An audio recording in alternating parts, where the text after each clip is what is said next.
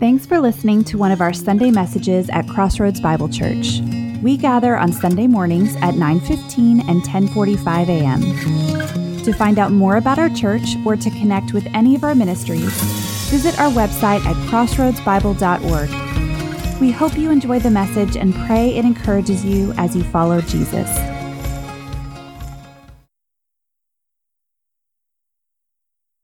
Hey CBC, I'm Rachel Robinson. I'm missing seeing all your faces and getting all those hugs, but I love that we can still meet like this and worship together. This week I'll be reading from John 21, 1 through 14. After this, Jesus revealed himself again to the disciples by the Sea of Tiberias. Now this is how he did so. Simon Peter, Thomas, called Didymus, Nathanael, who was from Cana in Galilee, the sons of Zebedee, and 2 other disciples of his were together. Simon Peter told them, "I'm going fishing." "We will go with you," they replied. They went out and got into the boat, but that night they caught nothing. When it was already very early morning, Jesus stood on the beach, but the disciples did not know that it was Jesus. So Jesus said to them, "Children, you don't have any fish, do you?" They replied, "No." He told them, "Throw your net on the right side of the boat, and you will find some." So they threw the net and were not able to pull it in because of the large number of fish. Then the disciple whom Jesus loved said to Peter, "It's the Lord." So Simon Peter, when he heard that it was the Lord, tucked in his outer garment, for he had nothing on underneath it, and plunged into the sea. Meanwhile, the other disciples came with the boat, dragging the net full of fish, for they were not far from land, only about 100 yards. When they got out on the beach, they saw a charcoal fire ready with a fish placed on it and bread. Jesus said, "Bring some of the fish you've just now caught." So Simon Peter went aboard and pulled the net to shore. It was full of large fish, 153. But altogether there were so many the net was not torn. "Come have breakfast," Jesus said, but none of the disciples dared to ask him, "Who are you?" because they knew it was the Lord. Jesus came and took the bread and gave it to them, and did the same with the fish. This was now the 3rd time Jesus was revealed to the disciples after he was raised from the dead. So our story today is in John 21. And if you weren't with us last week and you haven't had a chance to watch yet, we kicked off a new series we're calling Alive, how God's presence changes our present. And last week we looked at Mary Magdalene right next to Jesus' tomb on Resurrection Sunday. And really what we're doing is we're going to take the next 6 weeks and walk through different resurrection appearances of Jesus. Because when the presence of God enters a situation, the situation changes. And really, that's true for most presences in our life. I remember as a kid, I don't know how it's done anymore, but every once in a while, you would have in school, the teacher had to run an errand or go make a copy or go to the bathroom. And so she would designate the most responsible front row sitting, raise your hand if the teacher forgot to collect the homework kid, which was not me. And she'd say, "Hey, watch the room. I'll be right back." But even if the teacher was gone, if her presence was out of the room, it was a wildly different experience. And when she came back, it changed back to the way it was. And so what we're talking about is when we see and when we notice the presence of God in our midst that we have access to because Jesus is alive, it changes our everyday. Literally, his presence is what we were created to live into and what we were created to live out. And because of the death and resurrection of Jesus, we can every single day. So last week we looked at Mary Magdalene, who was distraught over losing Jesus. And he appeared and we just kind of read her story. And we talked about how the presence of Jesus changes her grief into joy. And in some levels, that's what it does for us, as it gives us an eternal perspective in the middle of the pain that grief comes with, in the perspective that is limited. And so literally the presence of God takes our grief and turns it into joy, pointing to one day when God is fully felt and his influence fully reigns in our world again when Jesus comes back. And so today we're going to look at another story. We're going to dive in. It's week 1 of 2, essentially, into the life of a guy named Peter, probably the most notorious, most likely loudest disciple of Jesus. We're going to look at a story of Peter in John 21 that was just read to you guys, and he finds him on the Sea of Galilee.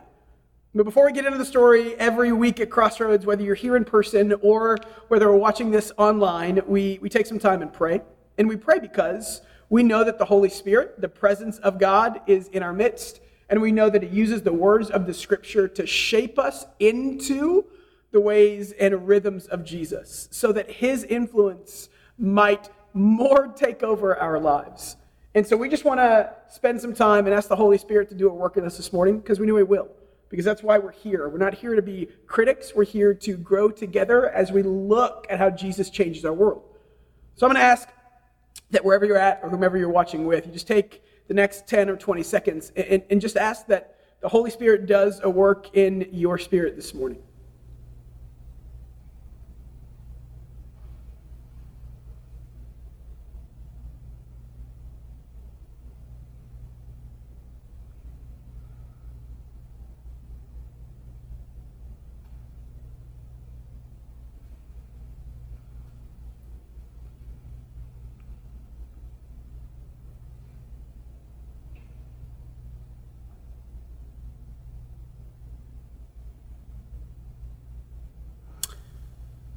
All right, well, we're going to dive into the text. In verse 1, it starts like this. After this, Jesus revealed himself again to the disciples by the Sea of Tiberias. That's the Sea of Galilee.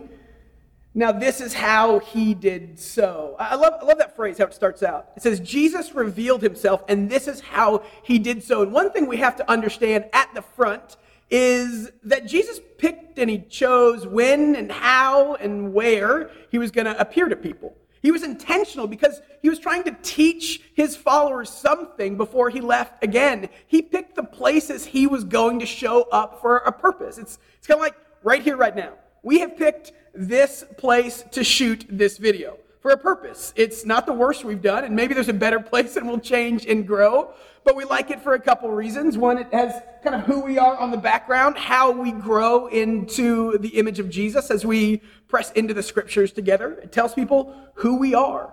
And so we pick time and places that we show up, and so did Jesus as he manifested himself into the lives of his disciples. And so this story is Jesus picking the time and place that he showed up for a reason, and we want to talk about that reason. And so it says right at the front, Peter's with 5 people, and he says, hey, I'm going to go fishing. And that statement is kind of loaded. I don't know how familiar you are with the text, but if you know anything about Peter, you know he's an action-oriented kind of guy. He's a leap before you think kind of guy. His 2 most famous stories are probably when Jesus is walking on water and he says, hey, can I come out there? And Jesus says yes, and he just sprints on the water towards Jesus. Or maybe in the Garden of Gethsemane, right before Jesus was arrested, they come to take Jesus and he takes out a sword and goes Van Gogh on one of the prison guards' ear, you know? He is an action-oriented guy.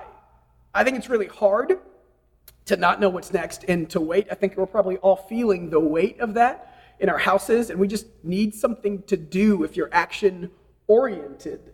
I think that when Peter was waiting on God to appear, he had to find something to fill his time. And so I've heard this text taught a bunch of different times, and I've taught it a couple times.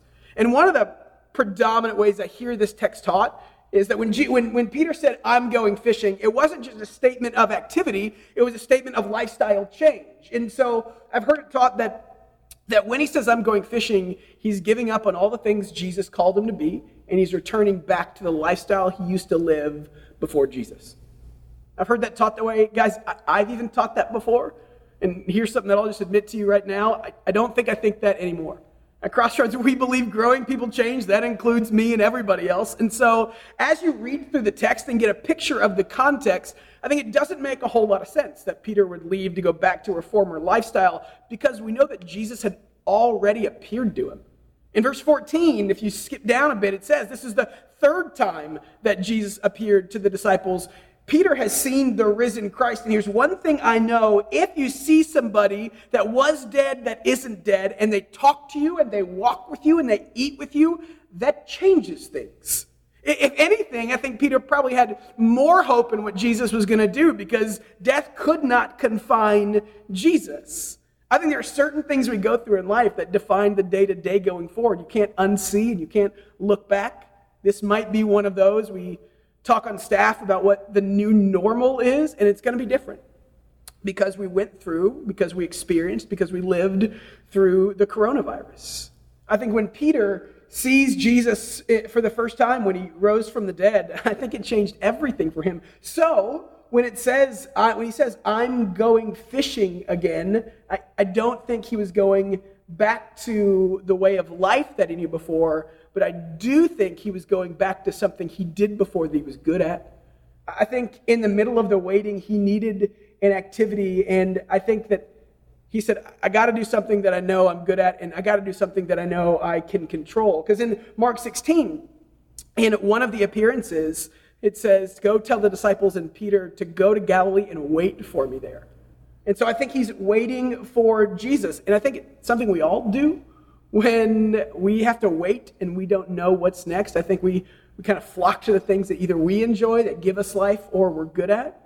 So since this coronavirus thing has started, I'm cooking more now than I have before. I've Instapotted things that I never thought I'd Instapot. I'm looking at different recipes every day. I am getting more groceries delivered than ever before because for me, that's something I enjoy doing that I feel like I can control in the midst of the chaos and all the things I can't control. I think Peter is going back to something he was good at and something he could control. So I don't think he was leaving for a life without Jesus. I do think he was doing something that he thought he didn't need Jesus for a while while he waited. I think he was going back to what he did before Jesus because that's what made him feel comfortable. One author says it like this, but if Peter and his friends have neither apostatized, turned away from Jesus, nor sunk into despair, this fishing expedition and the dialogue that ensues do not read like the lives of men on a spirit-empowered mission. I think what he's saying in that quote is that these guys were doing something they felt like they didn't need Jesus to do because they were waiting on Jesus. And this is kind of some of the tension of our text today. It's our independence versus our dependence on God all the time. Those moments in life when we kick back to things where we don't think we need God for, and when God shows up and we actually realize we do. Because if you keep reading in the text, it says, he goes fishing. And then it says, and he caught nothing.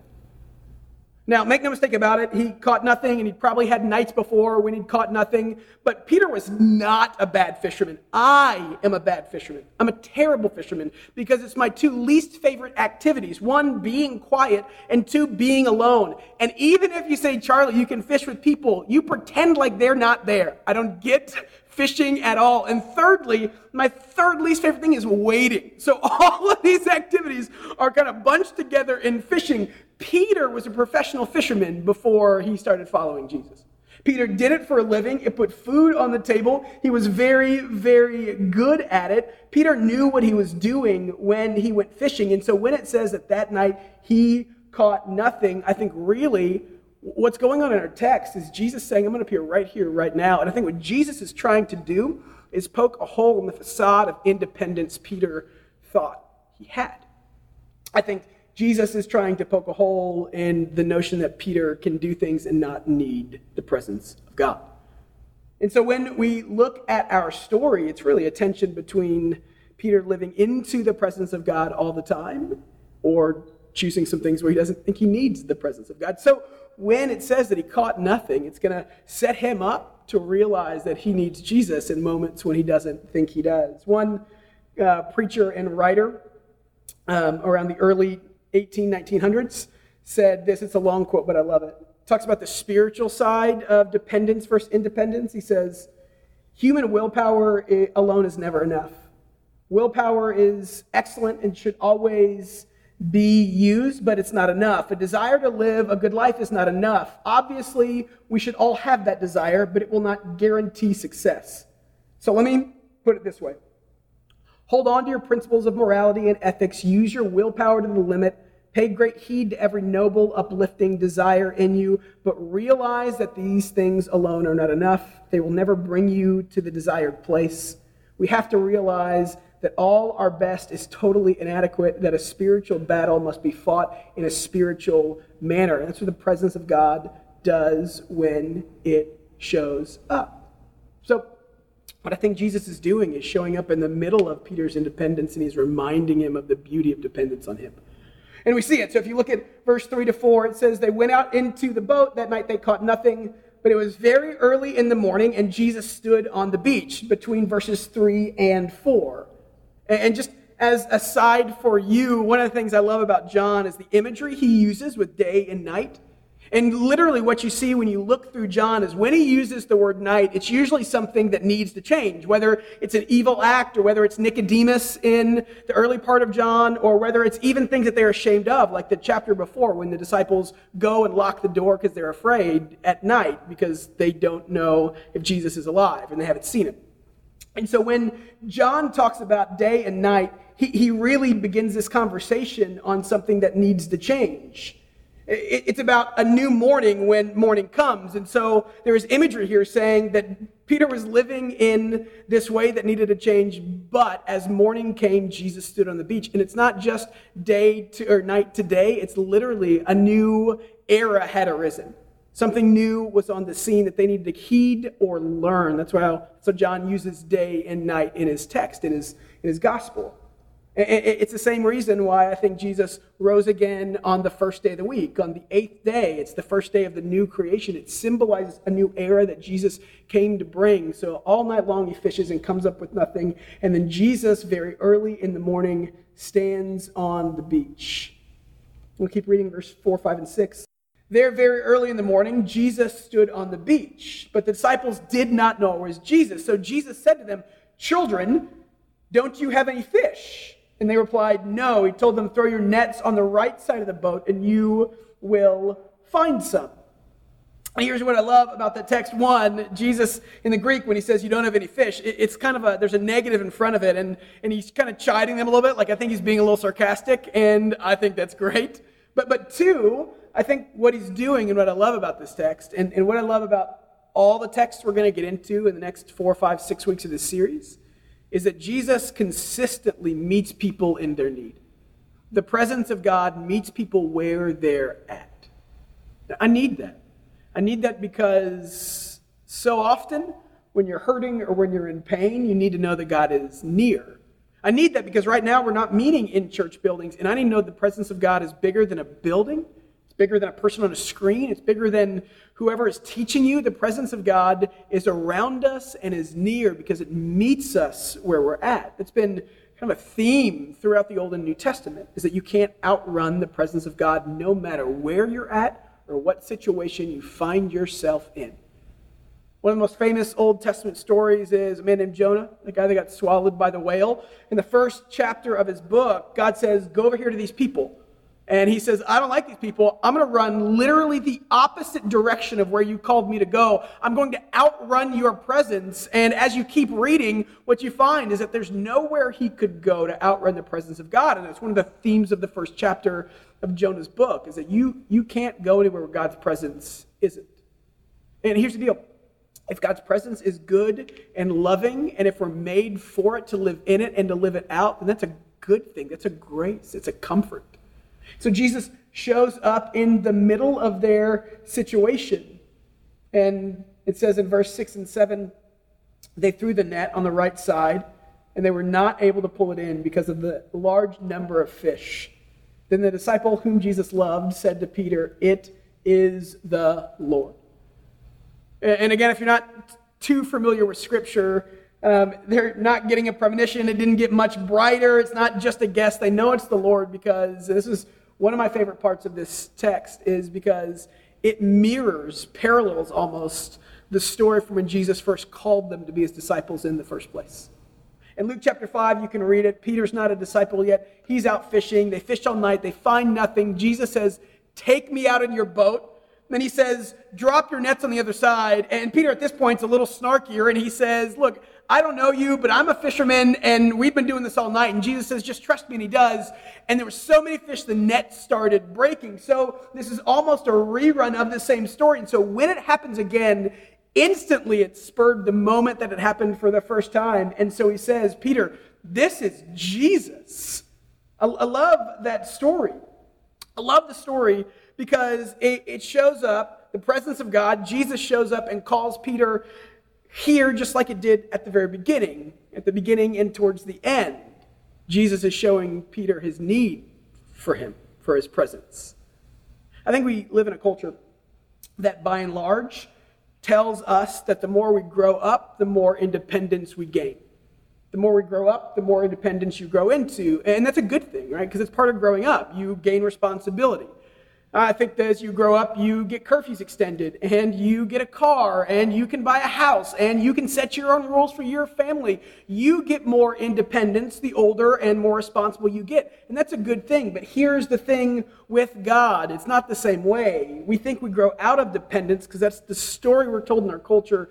But in the life of following Jesus, dependency is currency, and we never grow out of it. We just grow into it more and more and more. And Jesus is telling Peter, no matter where you're at, you can't grow out of your dependence on me, whether it's the very beginning of me calling you or now. It's a beautiful picture of our need for the presence of God. And so they responded. Jesus told them to throw on the right side. They did. They got a lot of fish. And it says, so Simon Peter, when he heard that it was the Lord, tucked in his outer garment, for he had nothing on underneath it, and he plunged into the sea. He was working hard, and so he took off some of his clothes, he put them back on, tucked him in, and started swimming as fast as he could towards Jesus with no regard for anything else. With no regard for the fish that need to be brought in, with no regard for helping his friends, with no regard for anything else. And I love Peter's response. Because one, it is just Peter. And two, the fervency he has towards running to Jesus. I saw a video this week. So China lifted some of their social quarantining. And if you're watching on the Facebook watch party, then we'll drop the link in there right now. But it's this 24-second clip of these two kids when they get their best friends and they get to see each other for the first time since they've been under house arrest in China. And when the one kid sees his best friend 30, 40, 50 yards away, he just takes off sprinting. And then the camera follows them, and his friend picked him up, and these kids are probably 4 or 5 years old. He literally picks his friend up off the ground, and the other friend says, I can't believe you're really here. It's a beautiful moment that I think captures the innocence of Peter and the overwhelming joy that he felt because he was with Jesus again. And so I think we see two things about dependence from Peter's actions here. I think the first thing that we see is he saw it was Jesus, he recognized it was Jesus, and he plunged right into the sea. And in the really practical side of things, on how we can grow our dependence on the presence of God in the person and work of Jesus every single day, I think the first thing we have to do is do what Peter did and admit that we need God. Peter didn't say in that moment, oh, that's great, I'll be over there in a sec, I got this. The first thing Peter did when he found out it was Jesus over there was say, man, I need me some Jesus, I'm out of here. The first thing he did was admit that he depended on the presence of Jesus in his life. And that's a really difficult thing. Because I think one of the major conflicts in the Bible is man's independence versus man's natural dependence on God that we were created for. It's the first thing we see go wrong with creation in Genesis 3. God says, depend on me, and man says, I'm going to do it my own way. I think we are dependent people. We're always supposed to be.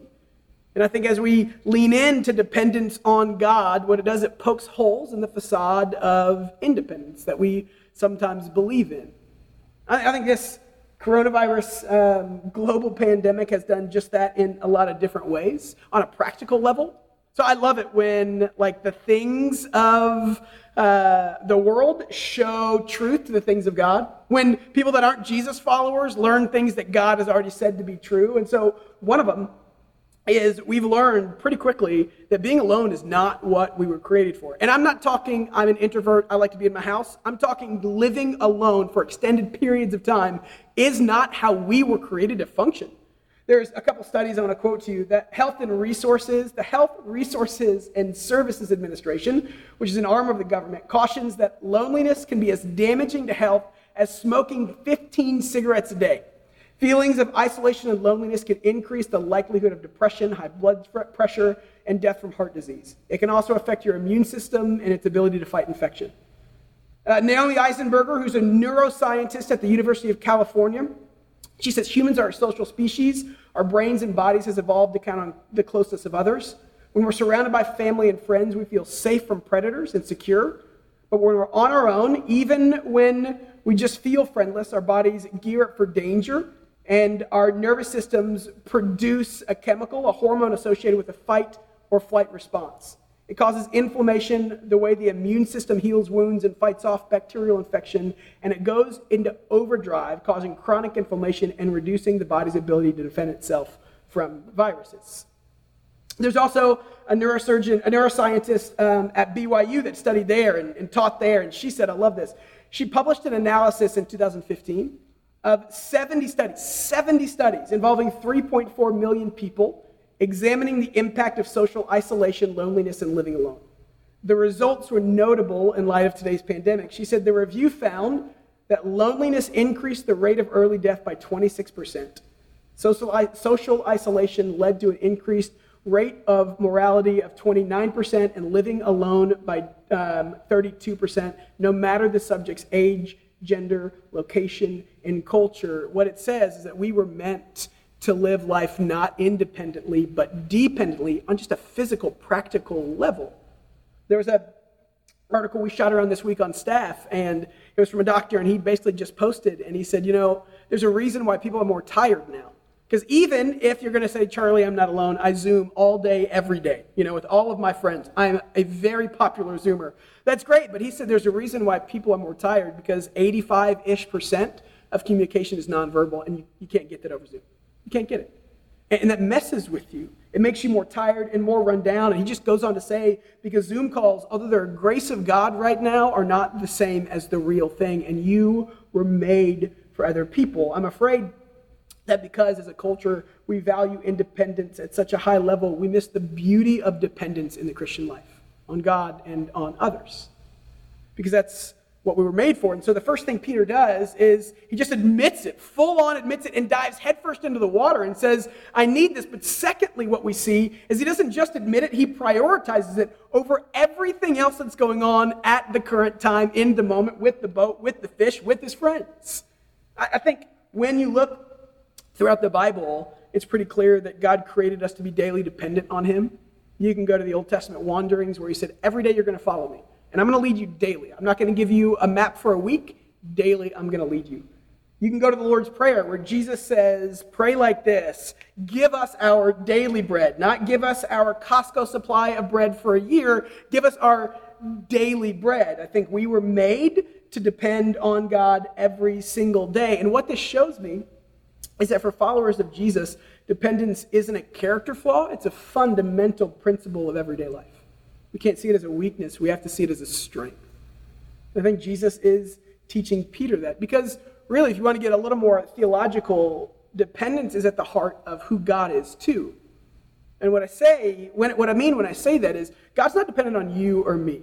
He is fully sustaining outside of us. He doesn't need us at all.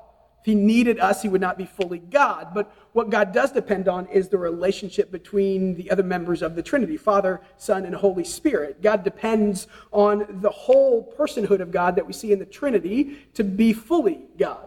Because in the Scriptures, the Father is defined as the Father, and the Father is only the Father if he has a Son. And Jesus is the Son, the eternal Son, before time and to the end of time when he comes back. And he's the eternal Son because there is a Father. And so what we see is this interdependence between even the person of God. It's how he is, it's how he created us to be. At Crossroads, we say, you can't do life alone.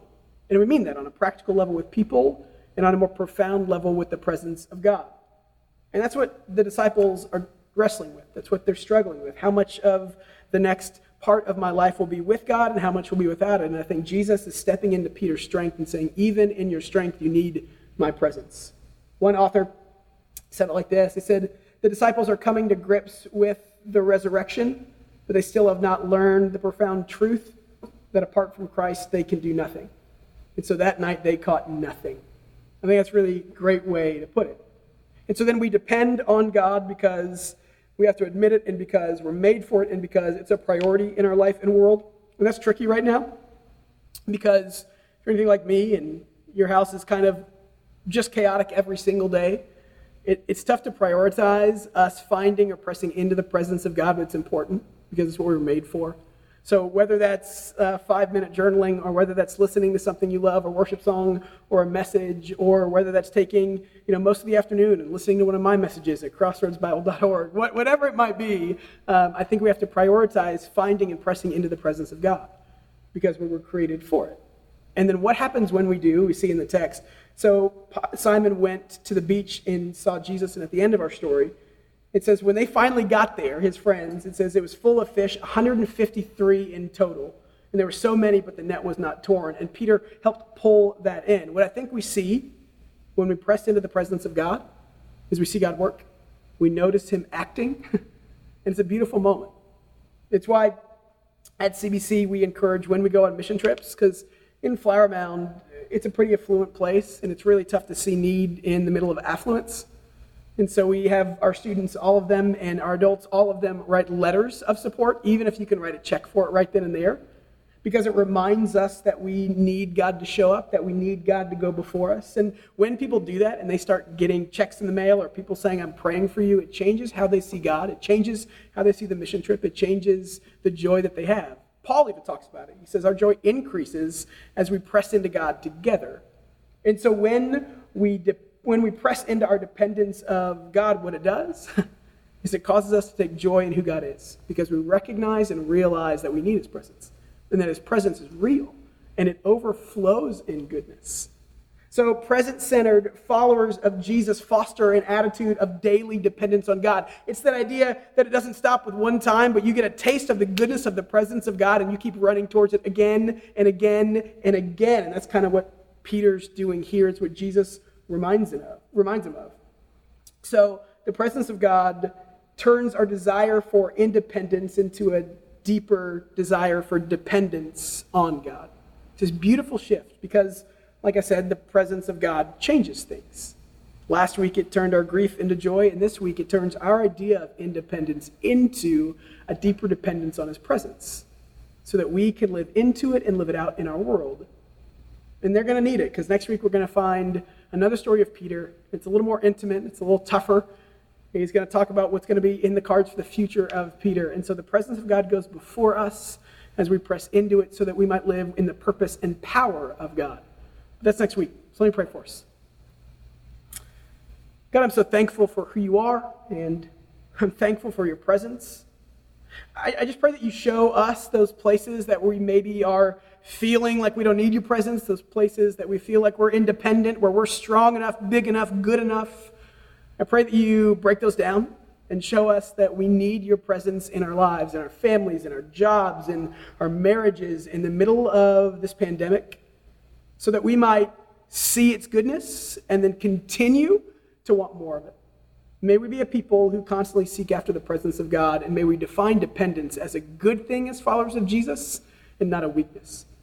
So help us have a great week go before us as we connect with others and see your presence in all the spaces that we pursue you and we walk into this week. May we pray these things in the name of Jesus. Amen.